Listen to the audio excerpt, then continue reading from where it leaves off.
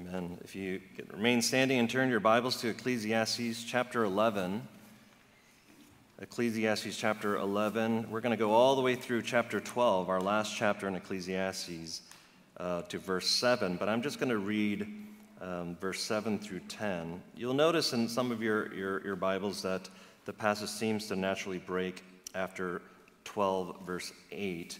But I'm going to save that purposefully for our final concluding sermon next week in Ecclesiastes. So Ecclesiastes chapter 11, verse 7. Hear now God's holy word. Light is sweet, and it is pleasant for the eyes to see the sun. So if a person lives many years, let him rejoice in them all. But let him remember that the days of darkness will be many. All that comes is vanity. Rejoice, O young man, in your youth, and let your heart cheer you in the days of your youth. Walk in the ways of your heart and the sight of your eyes, but know that for all these things God will bring you into judgment. Remove vexation from your heart and put away pain from your body, for youth and the dawn of life are vanity. And this is the word of the Lord. Thanks be to God. Please be seated. Well, a couple of weeks ago, we were in the first portion of chapter 11, verses 1 through 6, and I think there's a direct tie-in, of course, to our passage today, even though it's hitting on different topics. And the topic early in chapter 11 was on sowing and reaping, about trusting everything to God, if you can remember. And therefore, in regards to the spiritual business of kingdom work, we should all aspire to give it our all. We don't know whether the tree will fall left or right, as Solomon said, but we take advantage of our own resources, our time, our finances, our initiated good works, and so forth. The kingdom of God is worth every effort we put our hearts and minds to. And so also the Apostle Paul in the New Testament picks up on this theme in you don't have to turn there, in 2 Corinthians 9, where he writes, the point is this: whoever sows sparingly will also reap sparingly, and whoever sows bountifully will also reap bountifully. Each one must give as he has decided in his heart, not reluctantly or under compulsion, for God loves a cheerful giver. And God is able to make all grace abound to you, so that having all sufficiency in all things at all times, you may abound in every good work. He's not saying that we'll be blessed with physical riches if we do this or that for the kingdom of God, but we'll be made more aware of God's grace, to be more aware of his love for us, of his grace, and find, he says, all sufficiency, which could also be translated as contentment when we seek to do so. So there needs to be no fear in giving your all for the Lord and his kingdom. The Lord will take care of us in his way, by his amazing grace. And so a lot of this has to do with, what do we do with the lives God has given to us? Perhaps there's a quiet moment. Some of you guys don't really have a lot of quiet moments in a busy week, but perhaps there's a quiet moment recently where you just kind of sat and maybe you looked up, or maybe you prayed, or maybe you're just thinking to yourself, what am I to do with the rest of my life if it truly is a gift? Will we invest well in kingdom matters and in godly wisdom? Or will we be aloof with our stewardship and be caught up with folly? These are the themes we find in Ecclesiastes. But I think it's a good process to contemplate, to pray, to think through these things. And so this thought is also embedded in the context of the passage for this week. So there's different topics, but I think it's still embedded in under that same umbrella. But help me out by praying for your own heart, praying for me, the preacher, as we go to the Lord again in prayer. And Father, we ask that your Holy Spirit now illumine this text for us. May it not just go in one ear and out the other, but Lord, may it sink deep into our minds and to our hearts, so that our lives can be that much more transformed and changed by your word and the gospel. We pray this in Jesus' name. Amen. Well, today's passage can be summarized by the exhortation to rejoice and remember. Pretty easy to summarize. Rejoice and remember all of our days. Whether younger or older here, this is the mandate for this type of wisdom living. To rejoice well, to remember well, at any age. But this is easier said than done. Let me be first in line to say this is easier said than done, I'm sure. And about aging, our culture doesn't help either, right? Our culture has a problem with not only aging, but with the concept of death. We just don't want to talk about it, actually. We've mentioned this before, but our culture here in the States, but also many parts around the world, is obsessed with staying young, trying to look like fitness models and trying to find ways to live 10 to 12 years longer, maybe stretch it even 30 years longer. Not that living longer is a bad thing, nor is staying fit, but it's about the overt obsession with these things. Is that what I'm talking about? You know, I used to read fitness magazines when I was younger. Obviously, I don't anymore, you could tell. But the article was, this article, it was like multi-pages, all these graphics of this is how you should feel and look in your 20s, 30s, 40s, 50s, 60s. And these had all these goals and categories to follow. I read the article, I did a slow look at my stomach, and I looked at the article again. I have a long way to go, and I just kind of tossed that out. That's probably why I don't read fitness magazines anymore. Or maybe you've seen online a reel or a video online where it said, this is where you should be financially in your 30s, your 40s, your 50s, your 60s, et cetera, et cetera. And again, I would get discouraged. I say, that's not where I am. How about outward beauty or physically speaking? Our world has standards that hardly anyone can keep up with. I've shared this before, the multi-gazillion industry of selling advanced beauty products to make us look younger than what we really are. And I'm not immune to those things. Let me just freely admit, I'm not immune to being tempted by their advertising. But, I don't know if you've been keeping up. It's been getting kind of out of hand. I'm wondering if any of you who are middle-aged and up, do you remember, because I do you remember the moment, maybe even the month or the year, when you kind of realize you're having your mortality moment? Mine was in 2017. I've shared about that before, where you finally realize, wait a second, I'm not going to live forever. And I know that sounds kind of foolish or silly, but I think for many of us, there is that moment. I said, oh no, there's a time where I'm realizing I'm not going to live forever, and you realize I'm finally at the age where I'm feeling old. This is, of course, relative to our own perceptions. Some call it a midlife crisis and so on. I call it every Monday morning. But when I remember when I was pastoring in the Philadelphia suburbs many years ago, I had two strong, dependable leaders that I was brainstorming with about ministry for the next several years. And I was in my young 30s at that time, and they were around 38, let's say. And I kept saying, so as you guys are leaders in your 40s, and so on and so on, this is what's going to happen. And this one deacon kept interrupting me. He said, well, Robin, I'm only 38. I said, I know, but when we get to, it's very close, when you're in your 40s, and he kept stopping me, but I'm 38. And it was kind of half joking, I think half serious. He was getting kind of perturbed by my continual reference that he's eventually going to get 40. And one of the other leaders just said, Pastor Robin, the reason why he keeps doing it, he really wants to delay that. He really wants to enjoy his 30s. Wasn't that for all of us who are in their 30s and hit the dreaded 40?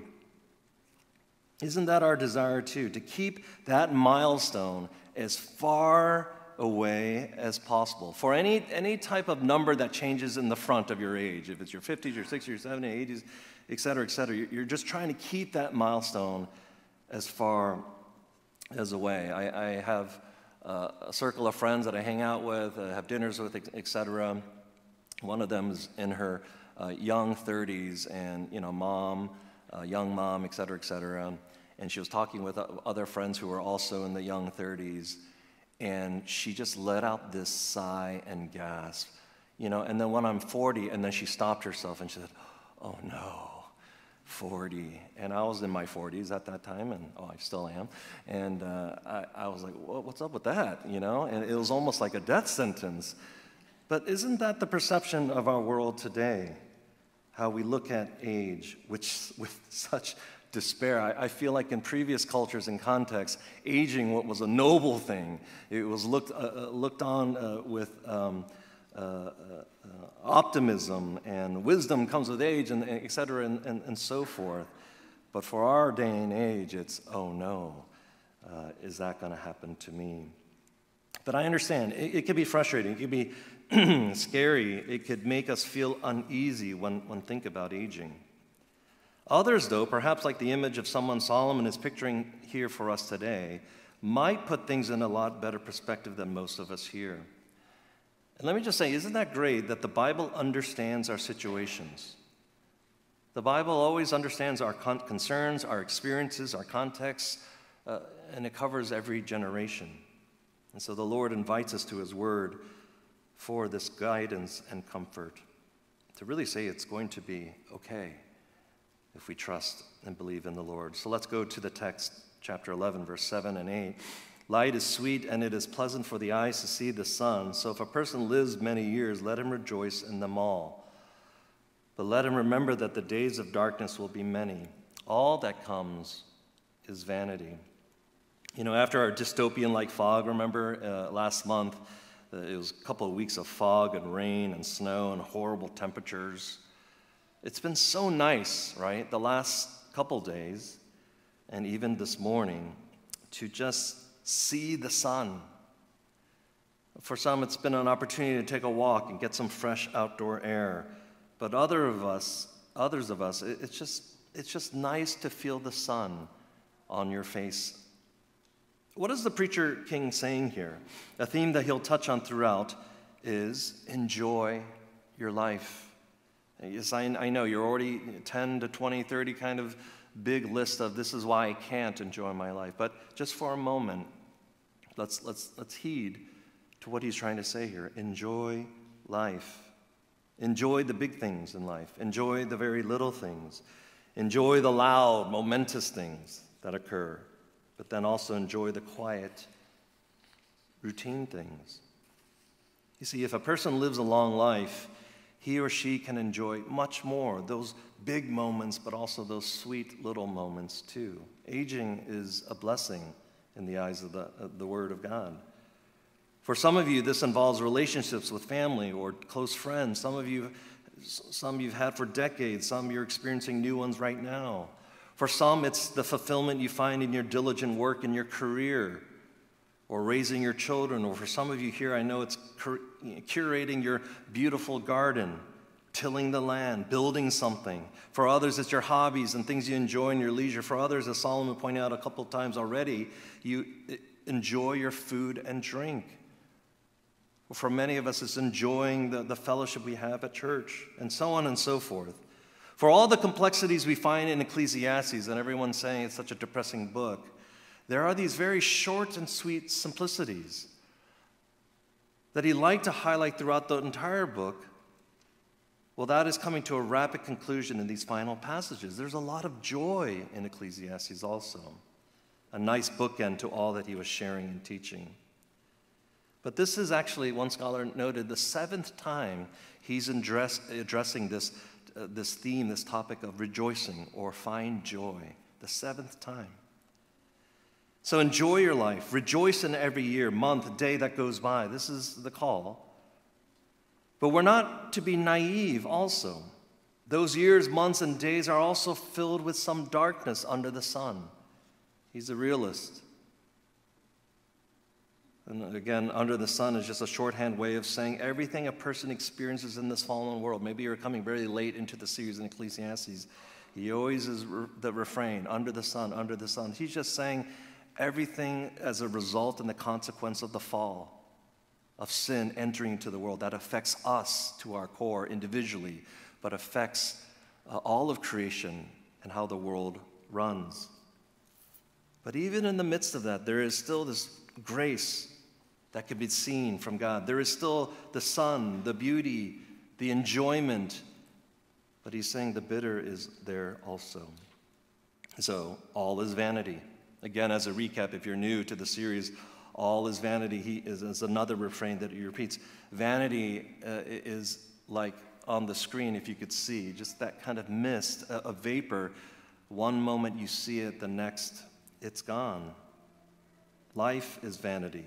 Things come and go very quickly. We know this by now. You can almost hear him saying towards the end of this book, you know this by now, reader, that life all is vanity. But vanity, we've described over the months, also alludes to the frustrating, perplexing reality of life. Isn't that life? Sometimes you feel like you're moving 1 to 2 steps forward in life, in growth and joyful experiences. Then you're smack in the middle of 1 to 2 steps back in this anxious and fearful world that can consume us. This is life. Solomon knows this firsthand. But through it all, God is with you. God is with us. You can almost hear the optimism underneath a lot of the reality that Solomon is writing with, and the reality that life is tough and bitter, but also the optimism that but when you're with God, all things matter, actually, and all things will be well. All things will be well in the end. And so as we seek to walk in the wisdom of the Lord, who actually, the Bible says, is Christ, the wisdom of God, both in his person and his redemptive work. As we walk in wisdom, we can understand the reality of light in the midst of darkness. Now, if we would have to deal with that tension forever, that would be really difficult to fathom. That, hey, Robin, this is going to go on for centuries and centuries, and you're going to live through all of that tension. That would be hard to stomach. But our lives on earth teach us the hard road so that heaven will be such a stark contrast when we enter into life eternal. For our dear sister Pat Wallenberg, that passed away weeks ago, where there is no more pain, suffering, darkness, and death, no more disease and tragic loss and disappointment. If she could somehow get word to us, oh, there is such a drastic contrast from that tension that we experience in everyday life under the sun that makes life glorified with Christ in heaven. Oh, such a stark difference that we can enjoy, not just for a moment or for a couple of years or even centuries, but for eternity, that there will only be grace there and the beauty of our Lord. Perhaps this is also why Solomon says we can rejoice in every age, and especially as we get to live into the decades. Yes, there is vanity and darkness, but I can enjoy life. I can enjoy life more knowing that God has a plan, not just for this lifetime, but for what comes after. So I mean this. I think when you focus on where you're going in the everyday, when you focus on where you're going, you could find solace and enjoy the good things now. And even when darkness hovers, you could think of the wonderful light you'll be basking in for eternity. If you're never thinking about the future, if you never have your eyes fixated on where you're going, then of course, first in line, you could just get warped and wrapped up in yourself, in your own mind and thoughts and heart, and that's where it leads to borderline despair. Think about where you're going. Pray about where you're going. Meditate on where you're going. Rejoice in this. And I went a little bit lengthy on this section because I want to encourage all of us to keep things in the biblical perspective, to hold this tension, but through the gospel lens. So that was rejoicing and remembering, even when we get to our older years. Well, what about those who are younger here? What about those who are younger here? The word has a word for you too. Verse 9, let's look at verse 9. Oh, rejoice, O young man, in your youth, and let your heart cheer you in the days of your youth. Walk in the ways of your heart and the sight of your eyes. But know that for all these things, God will bring you into judgment. You know, when I was younger, as a teenager, I don't think I ever read Ecclesiastes, or I don't even think I ever heard a sermon on it. But regardless, I was too concerned with being a teenager anyway. I had time for youth group, maybe on Fridays, and then Sundays, of course, worship service. But my mind and heart were set on so many other things than God, if I'm brutally honest. And I would have loved to hear this, though, from the preacher King Solomon back then. Both an encouragement to embrace the day in my youthfulness with your whole life ahead of you, but with the steady warning that we all need to hear. So to teens here, or whatever demographic we would consider being young, Are you hearing what he is saying? He's giving you this freedom to walk in enjoyment in your youthfulness, to not despise it, to not hurry up through the young years so that you could be, fill in the blank, to not feel like you don't deserve to enjoy your youth, but to embrace it, to flourish in this limited time you have. Because those of us who are older, we could tell you, outright how quickly life will move and go by. So don't waste this opportunity to enjoy where your heart leads you in your youth, Solomon is saying. But this does not mean to go out and live in blatant pursuit of sin. This is not a get-out-of-jail card or immunity card in your young years where you can just go and do as you please in a sinful manner. And so this is a good warning that I wish I could have heard when I was your age.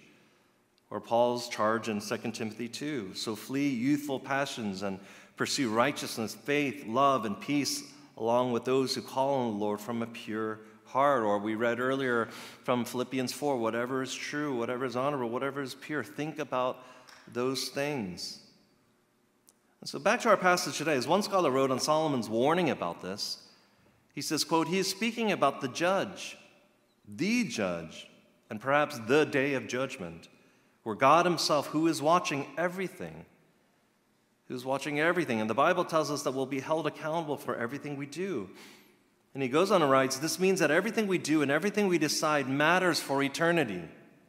How we spend our money, what we do with our bodies, the way we use our time, what we decide about our future, how we handle our relationships, what we touch, taste, hear, and see. All of this matters to our judge and therefore ought to matter to us as well. So basically he summarizes, rejoice responsibly, celebrate the gift of youth, but at the same time, follow God's command. I hope you heed those words, all of us, but especially to our young people here. But I get it. When you're young, thinking about consequences is such a bore when you're young. Parameters and guardrails, they're a hindrance. But I want to challenge you to talk to the older and the more spiritually mature Christian here in our congregation. Ask them about some of the pitfalls that they had to go through. Ask them how you can enjoy life at your age without seeking to live in a rebellious, wayward way. And I'm sure there are plenty here at our church who are ready to guide you, talk through these things with you, let alone your own immediate family that could help you. Now, I'd also personally, if you set up an interview, I'd love to share my own experiences with the ups and downs of wanting to live for the Lord, but also being tempted in the realm of your own flesh. I'd be happy to share with you. So let me just say to young people, let's just say everyone under 40 here, rejoice in your youth, but remember the warning nonetheless. Because after 40, it's all over. I'm not just kidding. Just kidding. But how often can we address young people here? Not every week. And so from the bottom of my heart, I want to commend this passage to you. Rejoice, but be warned. Let's look at verse 10. Remove vexation from your heart and put away pain from your body, for youth and the dawn of life are vanity. He always brings us back, doesn't he, to this overarching theme. Vexation, commentators translate this as anything that stresses you out, weighs you down, brings you anxiety, causes you to worry, aggravates you, or maybe even angers you. Remove that from your heart, meaning remove this from your life. And he says, youth and the dawn of life is vanity. Again, that life is like a vapor, here 1 second, but gone the next. I still can't believe how quickly 20 years can go by. I think I was thinking about that in this past year. Sometimes I feel like I'm that same person. I'm still 25, 26, only to realize I'm long gone from that time. I used to do a lot of lunges back then. Do you know what lunges are? Exercises building up your lower body and your core, where you're kind of stretching forward and you're kind of making a perfect 90-degree angle. I used to do that all the time. Lately, I'm trying to eat healthier, less Culvers. I'm working out again. And I tried to do lunges, and I haven't done them in a long time. I can almost hear audible creaks when I tried them again. And I was wobbly. I didn't have the balance I had in my mid-20s. I definitely felt the strength was not there. And it was depressing. I was thinking, man, it was such a breeze back then in my 20s, but now I had to be really intentional, and I, of course, had to build up that strength again. He's saying, don't trouble your soul, let alone your physical and mental well-being, with the worries of life, the vexations of life. Life is short, so don't get so weighed down with these things, and it affects you even mentally and physically. But boy, oh boy, I think it's really tough for younger people these days compared to when I was growing up in the 80s and 90s.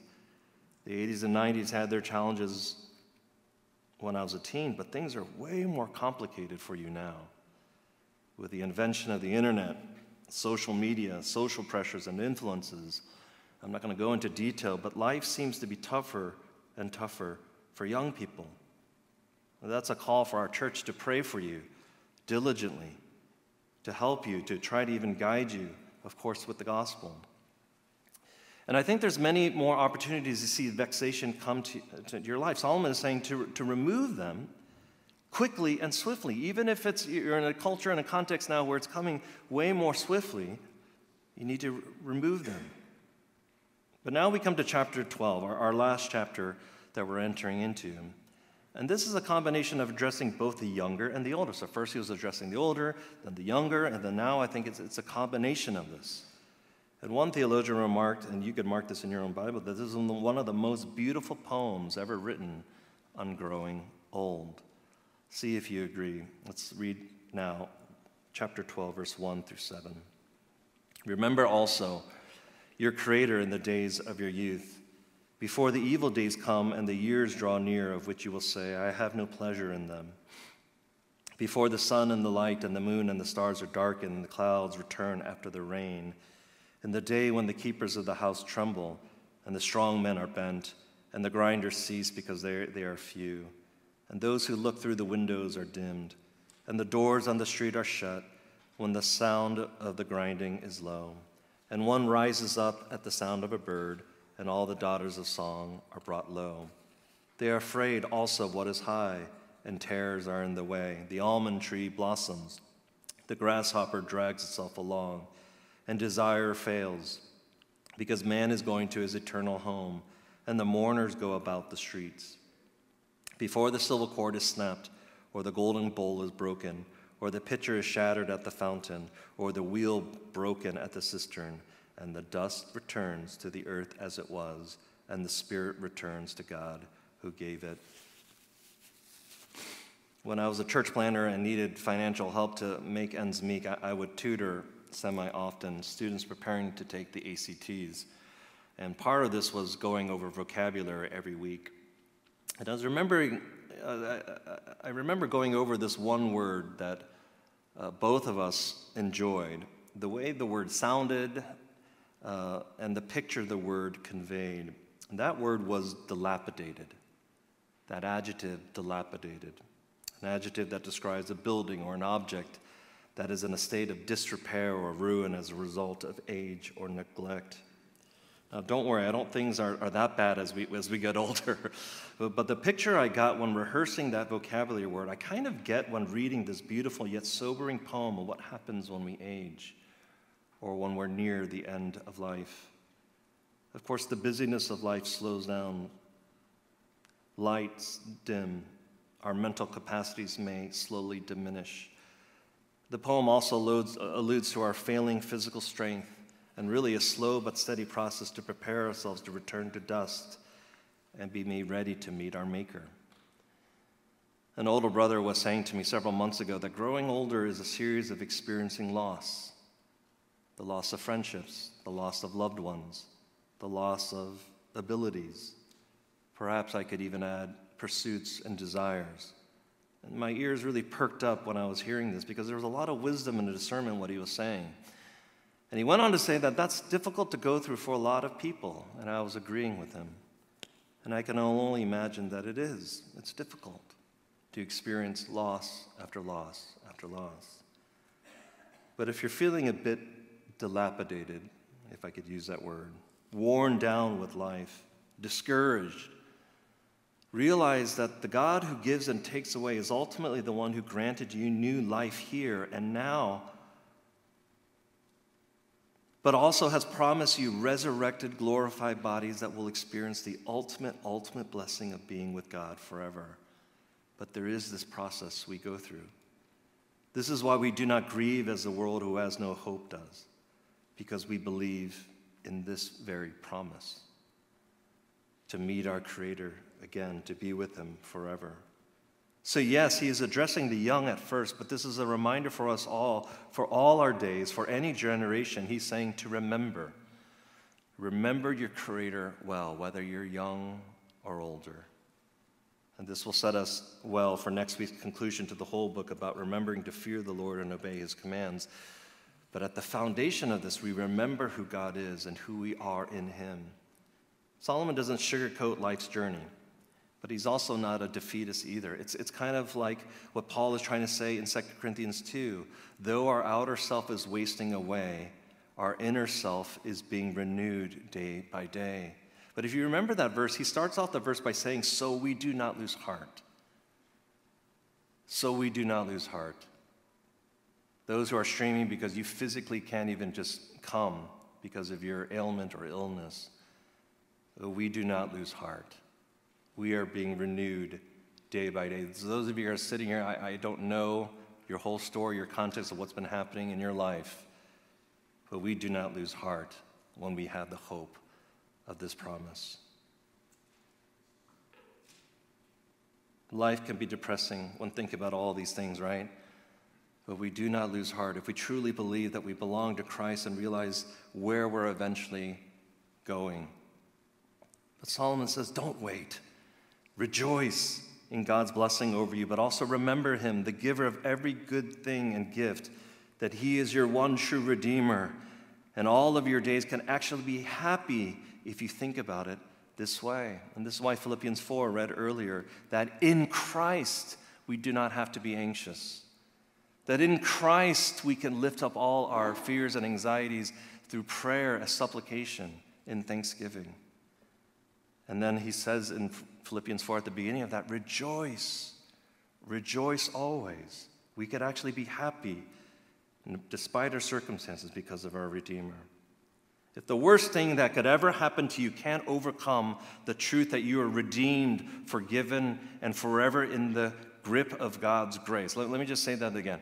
If the worst thing that could ever happen to you can't overcome the truth that you are redeemed, forgiven, and forever in the grip of God's grace, then every day, yes, can be happy. Every day spent immersed in the gospel can be a happy one. So rejoice and remember at any age. And I like to end with this one psalm as a challenge for both young people here and older here alike. Take this home with you, Psalm 71. Meditate on it, pray through it, and make this part of the fabric of who you are. Psalm 71, verse 17 through 18. O God, from my youth you have taught me, and I still proclaim your wondrous deeds. So even to old age and gray hairs, O God, do not forsake me until I proclaim your might to another generation, your power to all those to come. What a great prayer for all of us to take home with. Let's bow our heads and pray. Oh God, we are called to remember, but we rejoice that you never forget to remember us. You know us. You know every single hair on our head. You remember us through your covenant promises. And you also said that you remember our sins no more. How great this is. How great you are. And may that be a part of our remembrance too. And with all of that being said, oh God, yes, we will rejoice in you. We pray this in the name of Jesus Christ. Amen.